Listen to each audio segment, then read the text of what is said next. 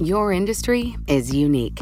It faces its own challenges and risks that set it apart. That means choosing just any insurance company just won't cut it.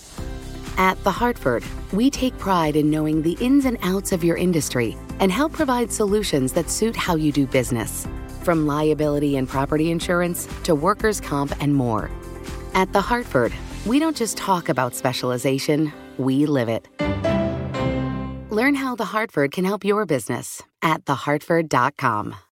Collaborate for a greener future at the Bloomberg Green Festival, a groundbreaking celebration of the thinkers, doers, and innovators leading the way. From design and culture to technology, science, and entertainment. Hear from inspirational speakers and immerse yourself in climate solutions. July 10th through 13th in Seattle. Title sponsor, Amazon. Official airline, Alaska Airlines. Get 20% off using promo code radio20 at bloomberglive.com/Green Festival. Now, from our nation's capital, this is Bloomberg Sound On. Putin has made it very clear that he wants to reunite the Soviet Union and that he is not ethically constrained. There is no such thing as risk-free sanctions, but our risk tolerance has to rise in the face of an actual land war in Europe. Bloomberg Sound On. Politics, policy, and perspective from D.C.'s top names. There are some signs that the economy is not super robust. Pennsylvania has thousands of structurally deficient bridges. The need has been pronounced for a while, and Joe Biden got it done. Bloomberg Sound On with Joe Matthew on Bloomberg Radio. Who says miracles don't happen? Even in the age of COVID, we get an upside shocker on jobs.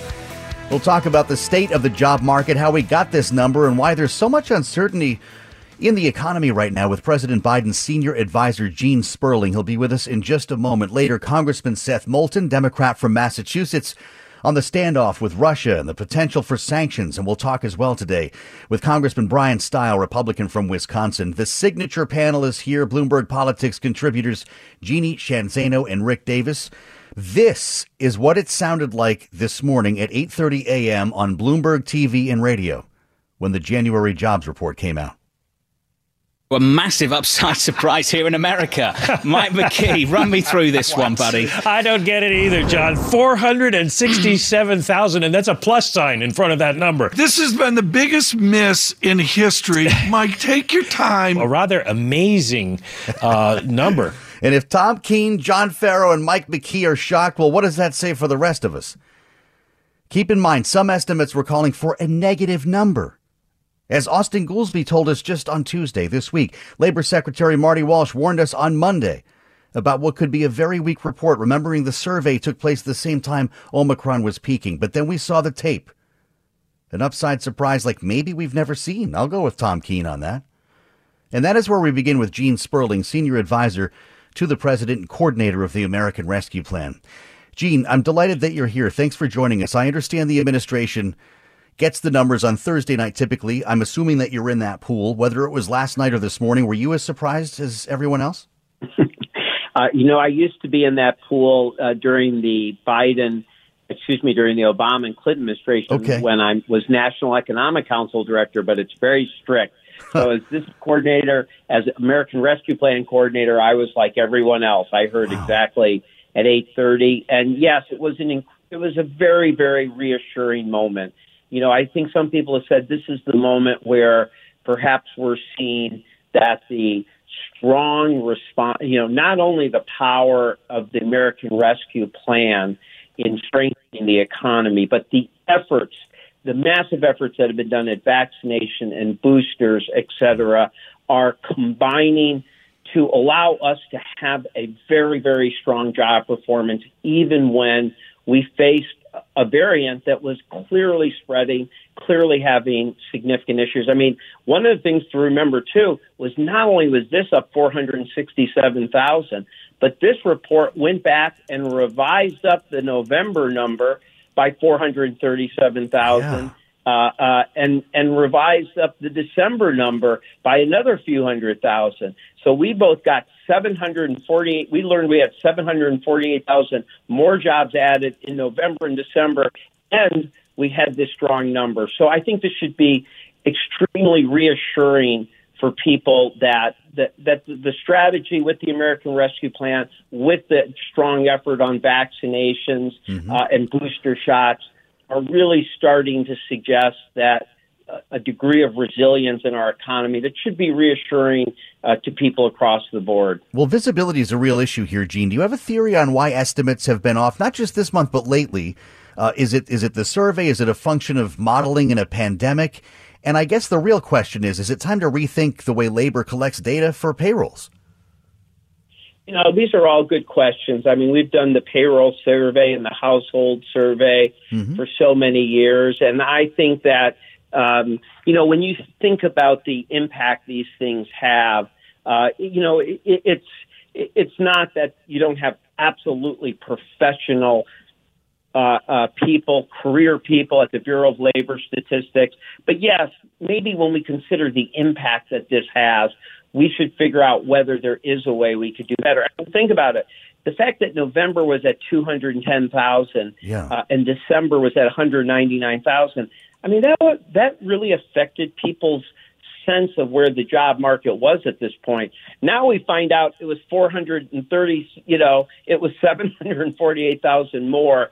I mean, that does suggest that I think the question you're asking it is a good one. I mean, it's been interesting and obviously a tiny bit frustrating that all of these numbers for so many months come in lower and then later get a lot of attention and then are revised up. But however they've been reported, 6.6 million jobs in 2021 is not only the strongest calendar year job growth we've ever had, it's like not even close. I mean, it's 2.5 million more than, you know, second place, which was 1946 after World War II. Wow. This is very, very reassuring about the job market. And I don't want to underestimate the degree that Americans are, you know, feeling that I understand. pain from higher prices and inflation. But when we look at the health of the labor market, of unemployment on jobs, and our ability to have resilience in the face of new variants, this is a very reassuring moment. Well, as a statistician, do you have a thought on how that could be done differently? Is there a different way to look at, considering the technology we have now, what the American people are experiencing in a snapshot each month?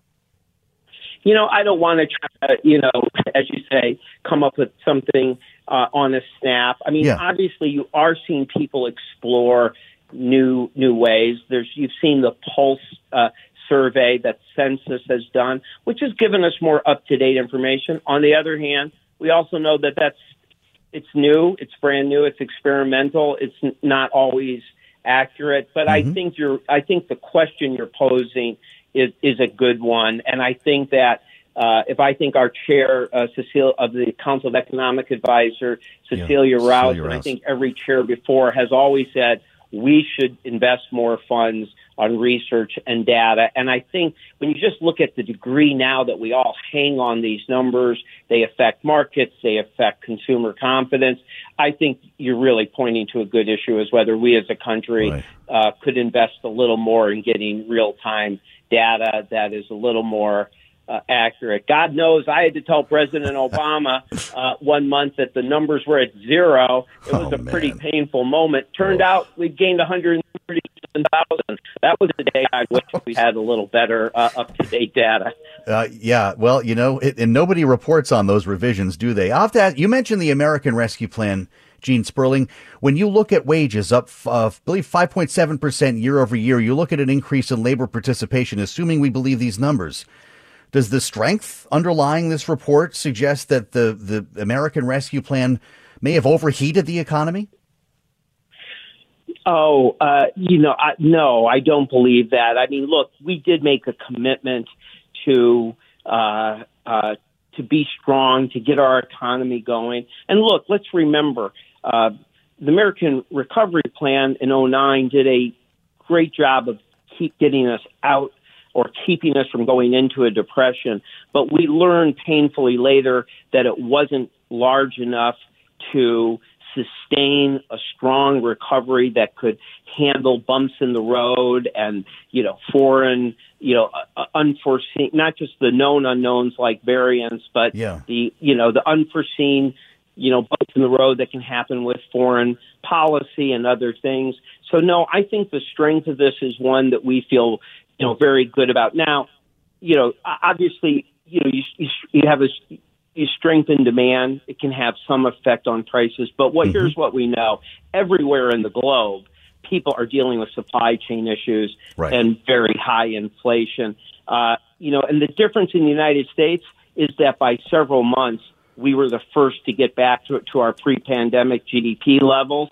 Because of the American Rescue Plan, we're having this strong job market. I think that I think for Americans, this means way less long-term unemployment. This means less scarring from younger workers who can't get into the workforce and have their careers delayed. So, no, I think we all feel that this strong labor market is a positive for American workers, American families, and for not having the kind of long-term scars that often deep recessions have had in the past. Well, boy, it's a pretty remarkable conversation that we're having today, Gene Sperling. I'll throw this at you lastly, and I appreciate your time again. Knowing that interest rate hikes are coming, knowing that we're seeing a bit of a slowdown in the economy, even as the job market revs up here in January. Of course, maybe that's not going to be the case straight on through. Do you worry about the S word? I heard stagflation a couple of times today, and when you look down the road of this year, I wonder what your concerns are, if any, about that. No, I think that when you look, I understand I'm speaking at the White House, but I think if you were to look at the people who are seen as the top private sector forecasters, if you're looking at the Federal Reserve, they're looking at potentially a slower than initially projected growth in the first quarter due to Omicron, but their estimates for 2022 are actually still, quite strong growth and moderating inflation. So, no, I maintain guarded optimism as I'll add guarded, but I'll also say optimism about the path for this year. You've done this before. Gene Sperling, the coordinator of the American Rescue Plan, senior advisor to President Biden. Thank you for stopping down for us tonight. It's great to catch up with you after this, or I should say, by the way, these data. It's plural, guys. Talk to your editors. As we assemble the panel now, Bloomberg Politics contributors Jeannie Sheehan Zaino and Rick Davis are with us now. Jeannie, this was a little bit of a mind blower on both sides of the aisle here. Politically, for President Biden, what he needed? Yeah, absolutely. And what a remarkable day. I woke up this morning, turned on surveillance and heard those numbers and, my jaw dropped, and it has been quite a big day for President Biden and quite a big week between the ISIS leader taken out, Breyer's seat, GDP growth. And he took something of a mini victory lap today when he spoke about it. But this is a very good day. As Gene Sperling just said, this is, exactly what they wanted to see. Yeah. And let's just think about the fact that 6.6 million jobs created in his first year. These are remarkable numbers for an economy that many people would never have predicted at the beginning of the pandemic could have gone this way. Rick, does it get his approval ratings up? Well, it's not going to hurt him. I got to believe that it can, if he can get this on some kind of sustainable fashion, right? In other words, last longer than a week, continue to press ahead, continue to talk about the infrastructure bill and the impact it has, get a budget before February 18th that allows some of those funds from the infrastructure bill to flow to the states. I mean, these are things that could help rebuild his image, and he has no time to spare. Those midterms are going to be on fast, and so this is a really welcome week, especially compared to the first couple of weeks of January. This has got to give them some food for thought that they might be able to turn this wagon around. Gene Sperling was with us before. Jeannie and Rick will be back with us a little bit later on our signature panel. Coming up, we will talk with Congressman Seth Moulton of Massachusetts about all this and Ukraine. It sounds like we're getting back to work. Our country is taking everything that COVID has to throw at us, and we've come back stronger. I'm pleased to report this morning, but many of you already know, that America's job machine is going stronger than ever. America is back to work. All I know is that the president laid out a plan at the beginning of last year to get people back to work. 6.7 million Americans got back to work. A massive upside surprise on payrolls, 467,000 the estimate $125K. This morning's report caps off my first year as president. And over that period, our economy created 6.6 million jobs. We can't remember another year when so many people went to work in this country. There's a reason. It never happened. We're excited. I'm excited today, but you know something? We still have work to do, and you know, this celebration can last for a little bit, and then we got to go back to work. Your industry is unique. It faces its own challenges and risks that set it apart. That means choosing just any insurance company just won't cut it. You need a company with extensive experience in specialized insurance. At The Hartford, we take pride in knowing the ins and outs of your industry and helping provide coverage that suits your needs. The Hartford offers insurance solutions that help mid to large-sized businesses like yours effectively manage risk, from liability and property insurance to workers' comp and more. With extensive experience in underwriting, risk engineering services, and claims, The Hartford goes beyond the expected to deliver innovative, customizable solutions and service that your industry, that your business demands. At The Hartford, we don't just talk about specialization, we live it. Learn how The Hartford can help your business at thehartford.com. You know success when you see it. Or you think you do. The people in the spotlight, athletes, actors, artists. But what about the people behind the scenes? You know, the ones who make it all happen. The lighting engineers, the sideline photographers, the caterers. They're small business masterminds. And if there's one thing they have in common, it's making their money work harder. That's why they have a business bank account with QuickBooks Money, where they are now earning a generous 5% annual percentage yield. Yes, 5% APY. Making your money work as hard as you do? That's how you business differently. Learn more about QuickBooks Money at quickbooks.com/5APY. Banking services provided by Green Dot Bank, member FDIC. Only funds and envelopes earn APY. APY can change at any time. All right, let's add to the conversation. Congressman Seth Moulton, Democrat from Massachusetts. Congressman, welcome back to Bloomberg. Thanks, Jeff. I'm looking forward to your insights on Russia and Ukraine. I'd love to ask you first, as a member of the Budget Committee, if you see an omnibus budget coming in time for February 18th. I know it's an important deadline, or if the government will need a continuing resolution to buy a little more time while everyone gets this all together.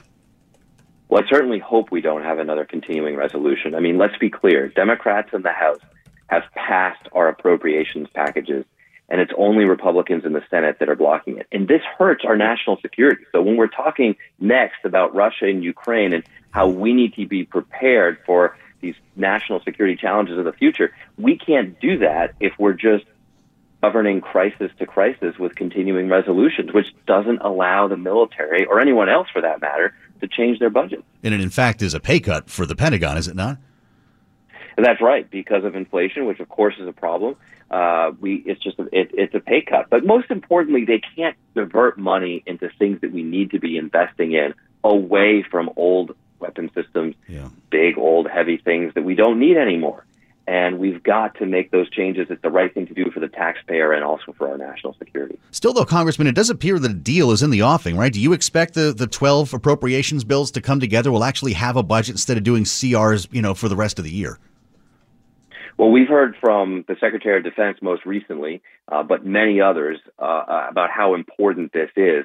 I don't know if we're going to make it by the deadline or not. I'm hearing mixed views on that, but there's no question that we've got to get it done soon. We're talking a lot about jobs today. We've heard so many warnings about a slowdown at the beginning of this year. I wonder if you're encouraged by, I know it's just a month, but today's jobs report, and where you think this economy is after 2 years of COVID. Well, in many ways, the economy is doing remarkably well. I mean, that's an incredible story. We bounced back from COVID, and that's due to the relief packages that we've passed, including the most recent one under President Biden. We were expecting a massive economic disaster, a catastrophe. People were talking about another Great Depression because of COVID, but due to the relief packages through Congress, the United States of America has recovered better than any other country in the world. But there's no question that it's not perfect, and inflation is the number one issue on my mind. Mm-hmm. We saved people's jobs. Now we've got to save their paychecks and make sure that the dollars that you earn are dollars that you can spend, and you don't just see everything going up in price. And you have confidence in the Fed being able to make that happen? Well, it's up to the Fed. It's up to others, too. I mean, look, there's a lot of issues. There's no question that the supply chain disruptions continue to be a major problem. Yeah. I mean, I've just seen myself, the prices of things go up almost erratically, and that's because we just don't have enough goods here in America. So there are a lot of things that need to be sorted out, but the Fed's a big part of the picture, of course. They've got a tough job, but they've got some pretty smart people there, so I think they're up to the task. Congressman Moulton, I know you traveled to Ukraine at the end of last year, and at the time, you suggested that we were not adequately planning for a possible invasion. Some time has passed here, and boy, we've been talking about this every day, too. Is the Biden administration now taking the right steps, in your view, or do we need more resources, more troops and equipment in Eastern Europe? They are taking the right steps. They're doing basically exactly what I prescribed. I wish they had done this back in December when I said this, and not just now. But we had a very encouraging briefing yesterday. I say encouraging because although the situation is dire, I do believe that the administration is fully aware of the threat now and is taking the kinds of steps that we need to take. Yeah. Now, the problem is that it's taken a long time, and you can't just ship weapons to Ukraine now if an invasion is imminent, because we don't have enough time to train the troops on how to use them. We've got to really tighten the economic sanctions package and make it very clear to Putin that this will go into effect immediately if he pulls the trigger on an invasion. And I think we should also make a broader effort to communicate directly to the Russian people. Putin's worried about his people. He knows that they don't need another war. They don't want another war. We've got to make it clear directly to the Russian people the cost of an invasion. I mean, look, Putin has no problem trying to undermine our democracy, telling lies directly to the American people through Facebook. We shouldn't hesitate to tell the Russian people the truth. What was it like to be in that room yesterday in the briefing? Congressman, were your Democratic and Republican colleagues surprised by what they heard? They were surprised, frankly. I was not. I've been on top of this issue and, of course, was in Ukraine last month. So there was very little new for me. But I heard a number of gasps in the room when some of the briefers, basically described the current situation and how dangerous it is. And that was a good thing. It was a good thing that the administration came, multiple Secretary of Defense, Secretary of Homeland Security, Secretary of State, came and gave us a very candid briefing. And that's exactly what an administration should do with Congress. It's a marked change from the last 4 years where it was hard to get anything, certainly anything truthful out of the Trump administration. Yeah. You mentioned sanctions. It's become a bit of a partisan thing. Democrats want to wait until an actual invasion, as I think you have just suggested. Republicans say hit Putin now with something and hold on to the rest for leverage later if he crosses the border. Would there be a problem with the latter? It's incredibly naive. If we put sanctions on Putin right now, they're already there. He's going to say, well, I got the sanctions already, so I might as well invade. Nothing more is going to happen. So I think that's really a stupid move. I mean, what we need to do is make it very clear to Putin that if he invades, you will have massive punishing sanctions, and they'll be targeted. They'll be targeted not at the Russian people, but at you, Putin, and your oligarch colleagues, cronies, I should say. We've got to make it very clear that we're all united on these sanctions, but that they'll go into place if he invades. That's how we prevent an invasion. Punishing him now doesn't do anything. In fact, I think it might encourage him to invade. You've been in consultation with some of our allies, including Germany. An important meeting at the White House on Monday. What does President Biden need to tell Chancellor Scholz when they meet on Monday? Well, I actually think that Germany is a lot closer to us than the press makes out. I mean, everyone wants to find divisions in the alliance, no one more than Putin. Yeah. But I've spent several hours with the German ambassador in multiple meetings over the past month. And it's very clear that they are firmly a part of NATO, firmly aligned with our goals. They just have some legitimate concerns about how some of these sanctions and other things are implemented. I mean, I don't think anyone would disagree that after Russia, Germany is likely to suffer the most from any sanctions that we put in place. So they want to make sure that they're implemented in a way that doesn't hurt unnecessarily the German people. Yeah. Those are legitimate concerns. But let's be clear, Germany is aligned with us. They don't want to see Putin invade Ukraine. They understand the implications for NATO and and all of our allies in Europe. And so what President Biden needs to do is make sure that they are as aligned publicly as they have been behind the scenes. It does beg the question, is it possible to create punishing sanctions, as people like to say, against Russia without also hurting Europe? It's very hard. It's very hard. One of the reasons why this is complicated for Germany is Germany actually has a history of over-complying with American sanctions. So when we put sanctions into place, for example, directed at the Iranians, the Germans were so cautious that they sometimes took measures that really weren't necessary, but they just wanted to be doubly sure that they weren't inadvertently violating any sanctions, perhaps Iranians who had accounts in German banks or whatever else. Yeah. And so actually that's a good thing, but we need to work hand in hand with the Germans to make sure they understand exactly what they can and can't do so that we live up to the sanctions and they're punishing for Russia, but they don't hurt the German people. What's the exit strategy, lastly, Congressman, for Vladimir Putin? Obviously, he's pushed this pretty far already. How does he turn back, or does the United States have to provide that off-ramp? I'm not sure he knows.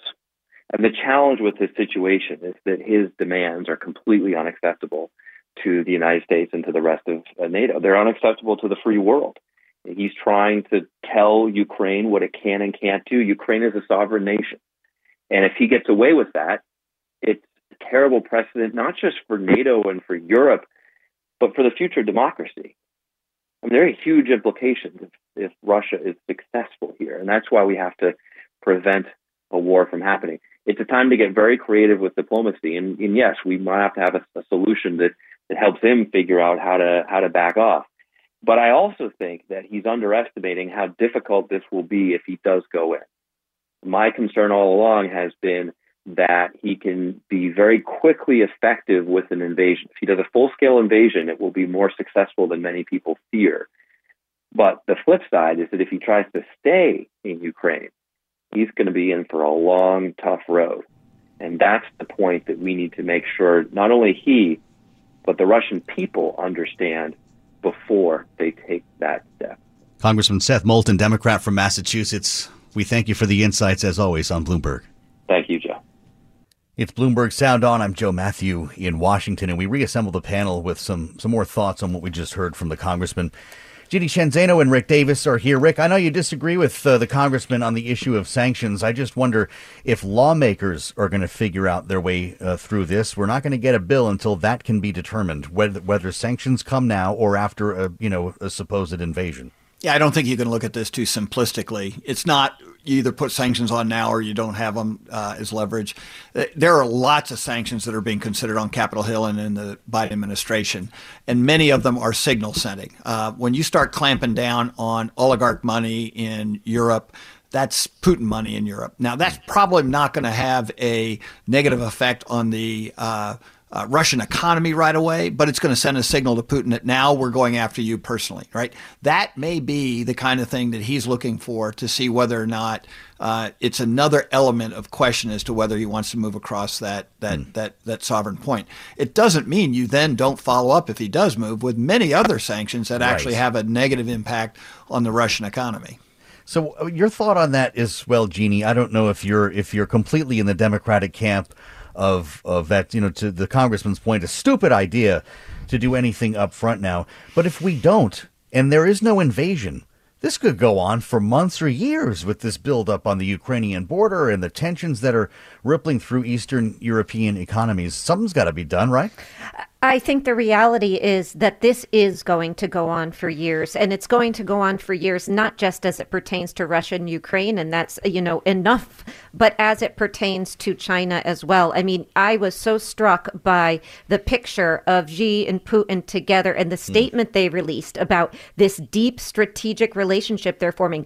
This is a new approach for China. It wasn't that long ago they kept out of the, issues involving other countries. Now they're saying they are vowing to jointly address regional threats and challenges to their borders. This is a remarkable show of unity for these two.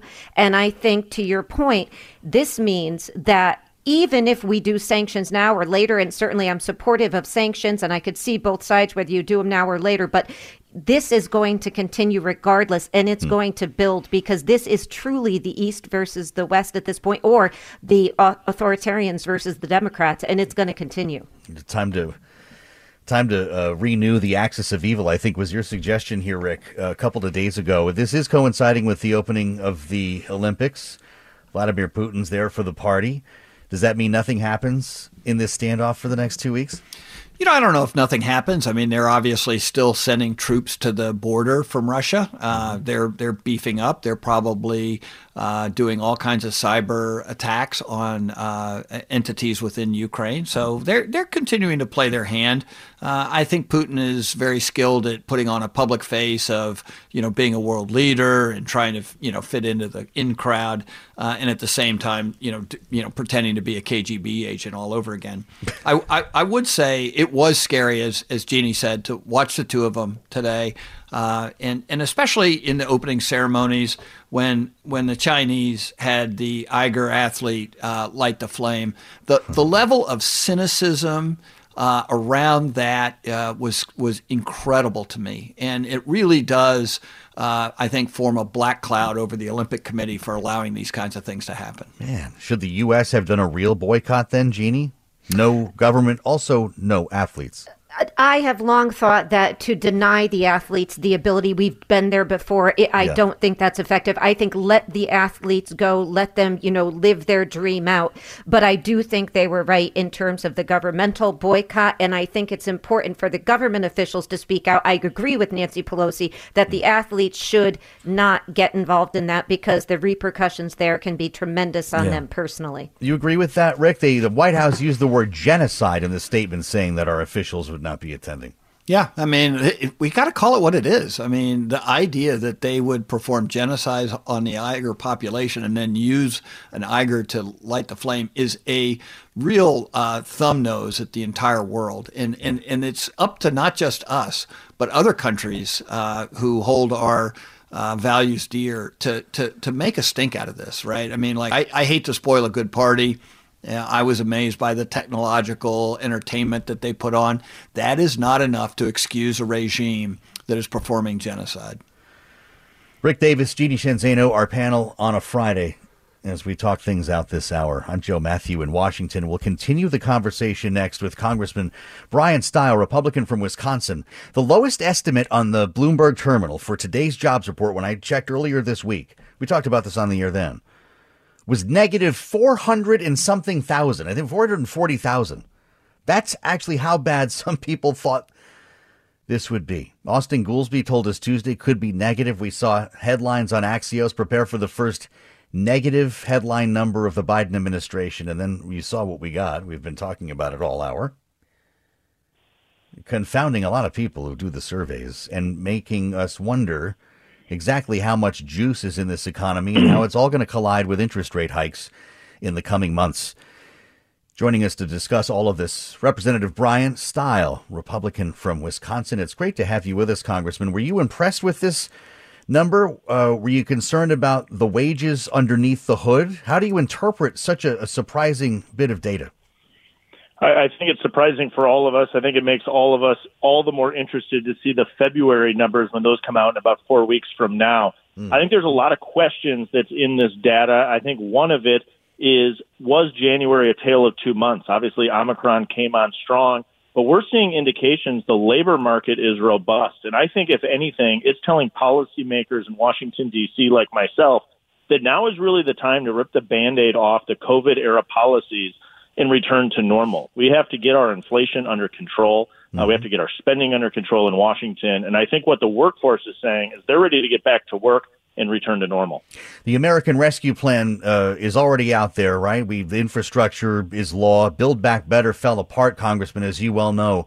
What else is out there that you roll back? Well, I think you look at the vast amount of money that's still to come through from the earlier approved COVID package that was earlier this year. The infrastructure money is still going to go through. Nancy Pelosi continues to say that she's going to push for smaller versions of Build Back Better. And at the same time, we've had what I believe is a challenging monetary policy. The Federal Reserve has increased its balance sheet by $4 trillion over the last 2 years. It increased by roughly $100 billion over the last 2 months. And so I think the Federal Reserve is going to be coming in late to the game as they taper this off and raise interest rates. And I'm concerned that that's going to put significant pressure on the economy. I would have liked to have seen us taper that sooner. I've spoken with Chairman Powell at some of our financial services meetings on that topic. Yeah, I asked Gene Sperling earlier this week if he was worried about stagflation as a possibility. We've been talking a lot about as well the potential for, hitting the gas a little too hard and ending this whole thing in a recession. That's, I think, where you're going, Congressman. I guess you're not in favor of a 50 basis point hike next month. Well, I think it's going to be coming because we do have to tame these rising prices. I'm frustrated that we're in the position in the first place. Yeah. And I believe policymakers led us there with a combination of the fiscal policy with the excessive spending in Washington combined with the monetary policy by the dramatic increase in the balance sheet at the Fed. So you start with a good shock to the system, 50 in March, and then you follow it up with a few quarter-point hikes. Does that make you comfortable? Well, I think what we're going to see is the Fed act in that behavior. From a policymaker standpoint, I think it's essential in Washington that we get control on the spending side. We continue to see proposals for future spending. Again, Speaker Pelosi and some on the left continue to push for smaller versions of Build Back Better. I think now is the moment to really stop that and really get back to work of getting our fiscal house in order on the policymaking side. Let's talk about that in terms of the budget here. My God, to think that this actually gets done. I understand there's a likelihood, you can tell me as a member of the Financial Services Committee, of a continuing resolution, but it looks like we're pretty close here. How close are we to having an actual omnibus budget to pay for this government to operate? Well, it goes back and forth every day. The question is going to be, when do they get 60 votes in the Senate? Congress has continued to kick the can down the road. Funding once again runs out on February 18th, just a week and a half away. The House of Representatives is only in session for 3 more days between now and that date. So I'm concerned that Congress is going to.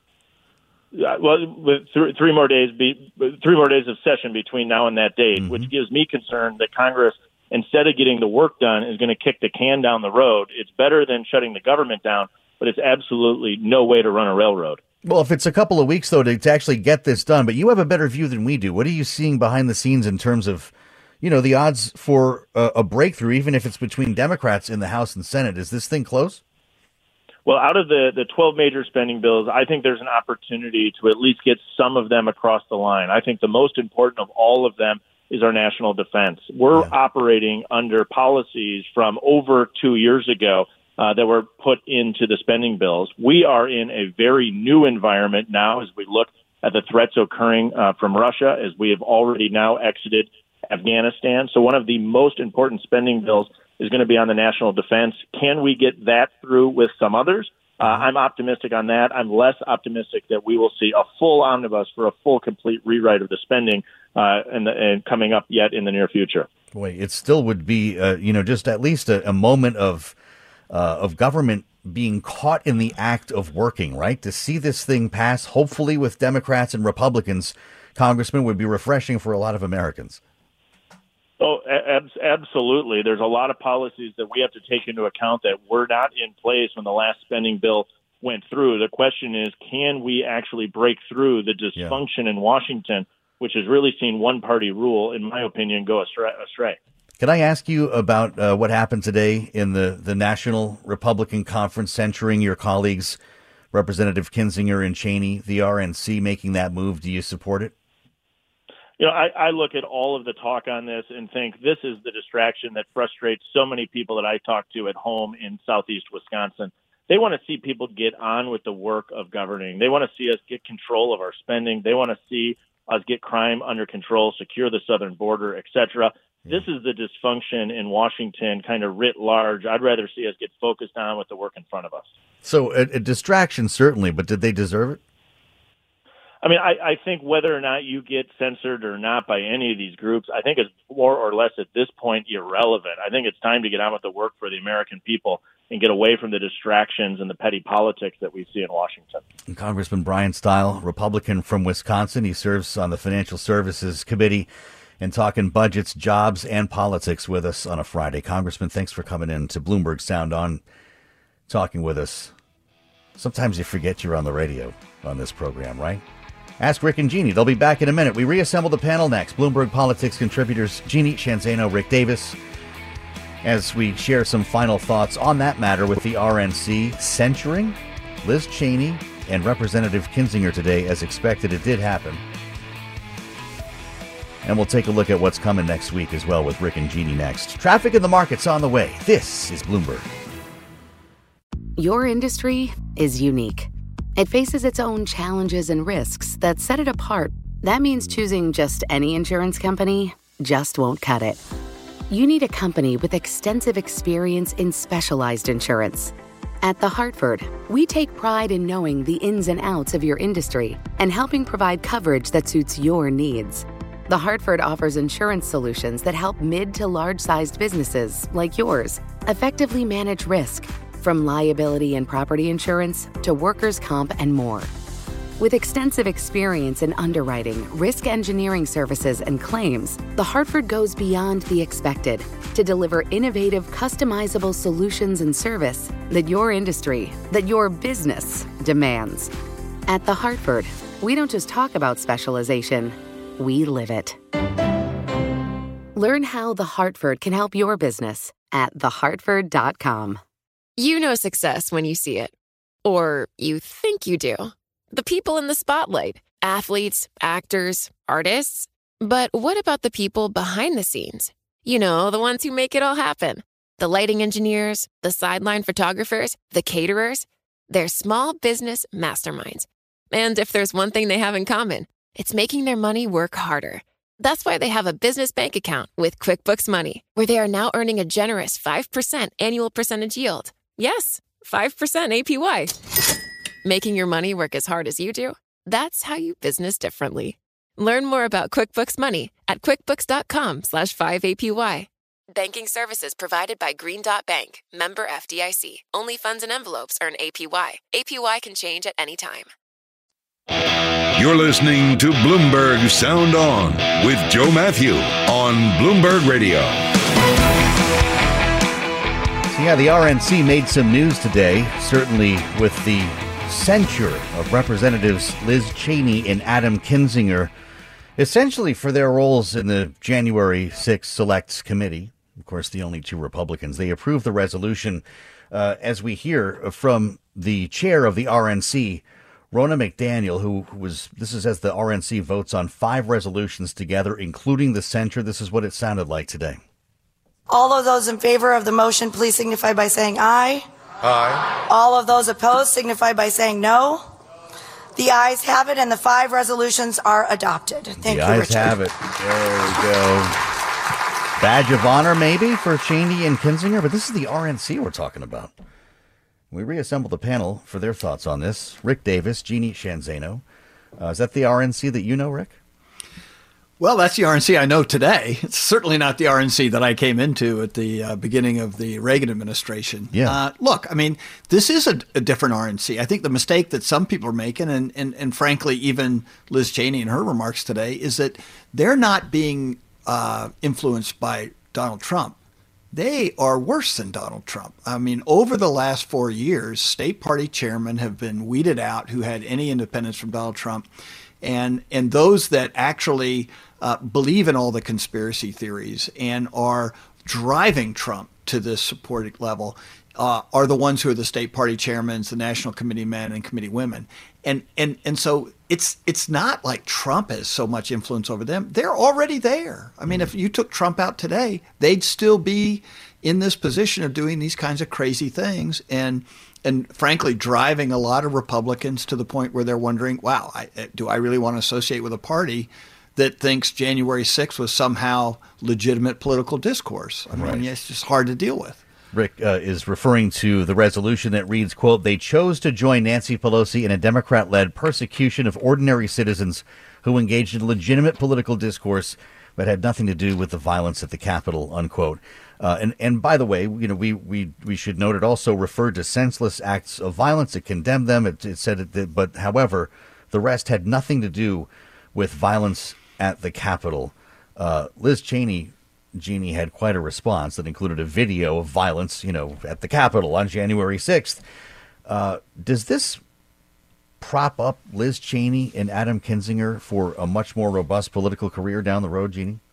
You know, I don't know in the Republican Party as it stands today. And I just want to underscore what Rick just said. I think that's truly the scary part of this, is that if Trump wasn't in the picture from today onward, this would still be going on. And in a country in which we have two big umbrella parties, to have one move in this direction, to be talking about the January 6th insurrection as legitimate political discourse. And let's not forget, this was a watered down version of what they originally intended to do, which was they had called for expulsion of these people, and then they moved it back to a censure, which obviously has no real force. And I think credit is due to people like Mitt Romney, who called this shameful in his headlining of March fundraiser for Cheney in Wyoming. I think all eyes should be on Kevin McCarthy. We heard in your interview was fascinating with Representative Style. He didn't want to touch this with a 10-foot pole. But what they do in there, are they going to join the RNC in supporting Liz Cheney's opponent in the primary out there? That is what I'm going to be watching as we go forward, because that is going to tell us where the Republican Party is headed. And for a party that by any historical estimation should pick up a lot of seats in the fall, if they walk in this direction, they're threatening their own ability to do that, just like they did in 2020 with the Georgia Senate seats. What did you make of Congressman Stiles' response to that? I asked him twice, Rick. Yeah, I mean, it's a non-response, and I don't blame him. I mean, almost every one of these members of Congress and senators, and even many of the governors, they don't want anything to do with the GOP leadership that's in their state, right? I mean, they've all lurched to the populist fringe in virtually every state in the union, fueled by lots of money from the Trump organization over the last 4 years. And nobody wants to attend their events. Nobody of any, real capacity participates in state party politics anymore. I mean, it's a shame for the party. I mean, I spent 30 years building this party myself and doing what I could to help support it, and to see it in the condition that it's in. They've done exactly what Jeannie's describing. How do we get smaller? How do we get more fringe? How do we get less relevant? And they're doing a great job. That's saying a lot coming from Rick Davis. And we know that Adam Kinzinger is on to other things. Rick, does Liz Cheney get reelected? I hope so. I mean, I think really that would be the one black eye that the party would get in the course of this. Her success is their failure. They've now set it up. She didn't.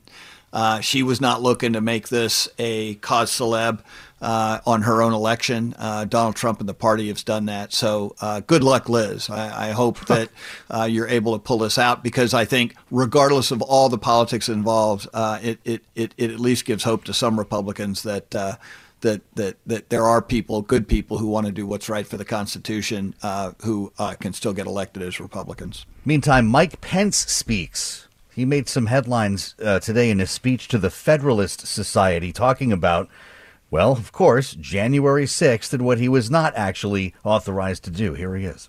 But President Trump is wrong. I had no right to overturn the election. The presidency belongs to the American people, and the American people alone.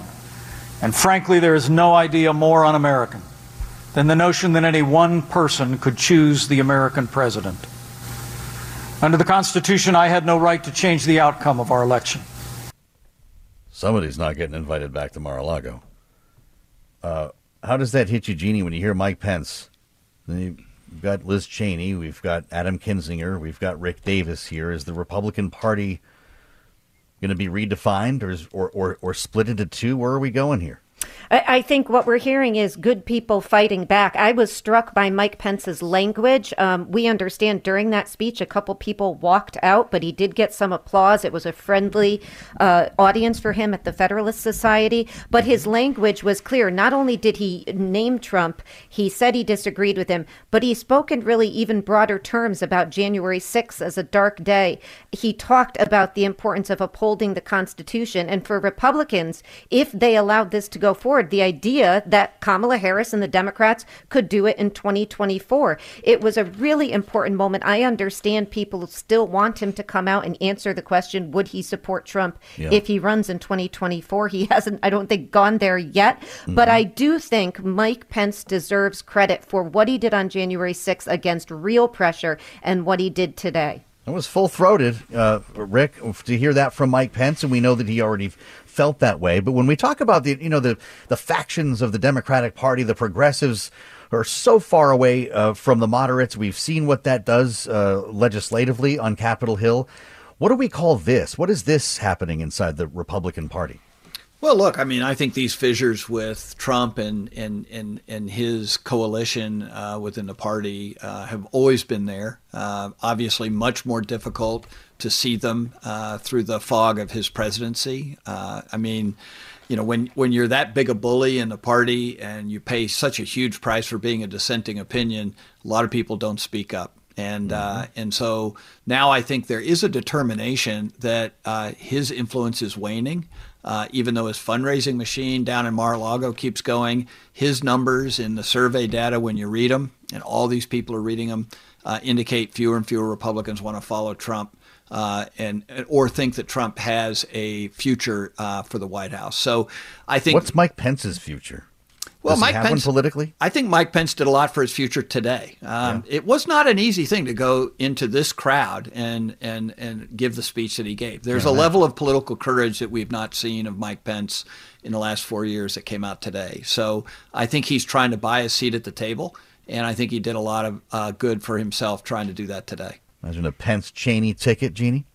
Oh, what a ticket. You know, I think that, you know, you'd even get some moderates who really like what Liz Cheney is out there doing. You know, obviously for Democrats and, you know, particularly liberals, you know, these are very conservative folks, Mike Pence and Liz Cheney. But the way that they are standing up to Donald Trump and standing up for what is right is critically important. And I do think, you know, that we need to applaud them for the courage that they're showing.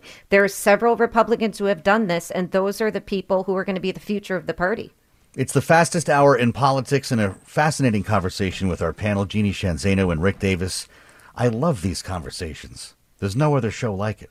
Thanks to both of you guys. We'll, of course, be doing this again next week here. As February is Black History Month, we are also every day this month celebrating significant moments in U.S. Black history. I've been just really enjoying hearing from Renita every evening. With your installment, Feb 4 now, Bloomberg's Renita Young. On this day in Black history in 1996, Republican Oklahoma Representative Julius Caesar, also known as J.C. Watts, became the first African American to respond to a State of the Union address. He delivered the GOP response to then President Bill Clinton's State of the Union. Watts was the first Black representative elected from Oklahoma and the first Republican to win the district in 72 years.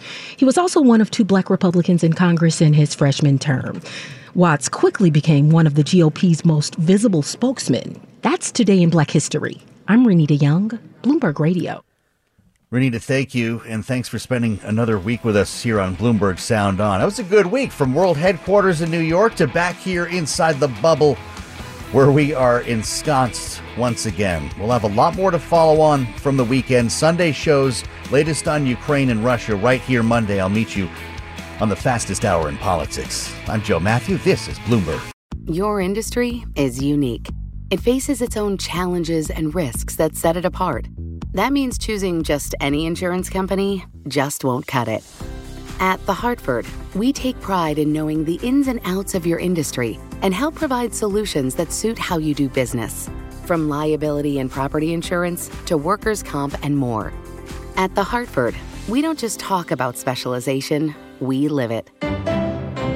Learn how The Hartford can help your business at thehartford.com. Collaborate for a greener future at the Bloomberg Green Festival, a groundbreaking celebration of the thinkers, doers, and innovators leading the way. From design and culture to technology, science, and entertainment. Hear from inspirational speakers and immerse yourself in climate solutions. July 10th through 13th in Seattle. Title sponsor, Amazon. Official airline, Alaska Airlines. Get 20% off using promo code RADIO20 at BloombergLive.com/Green Festival.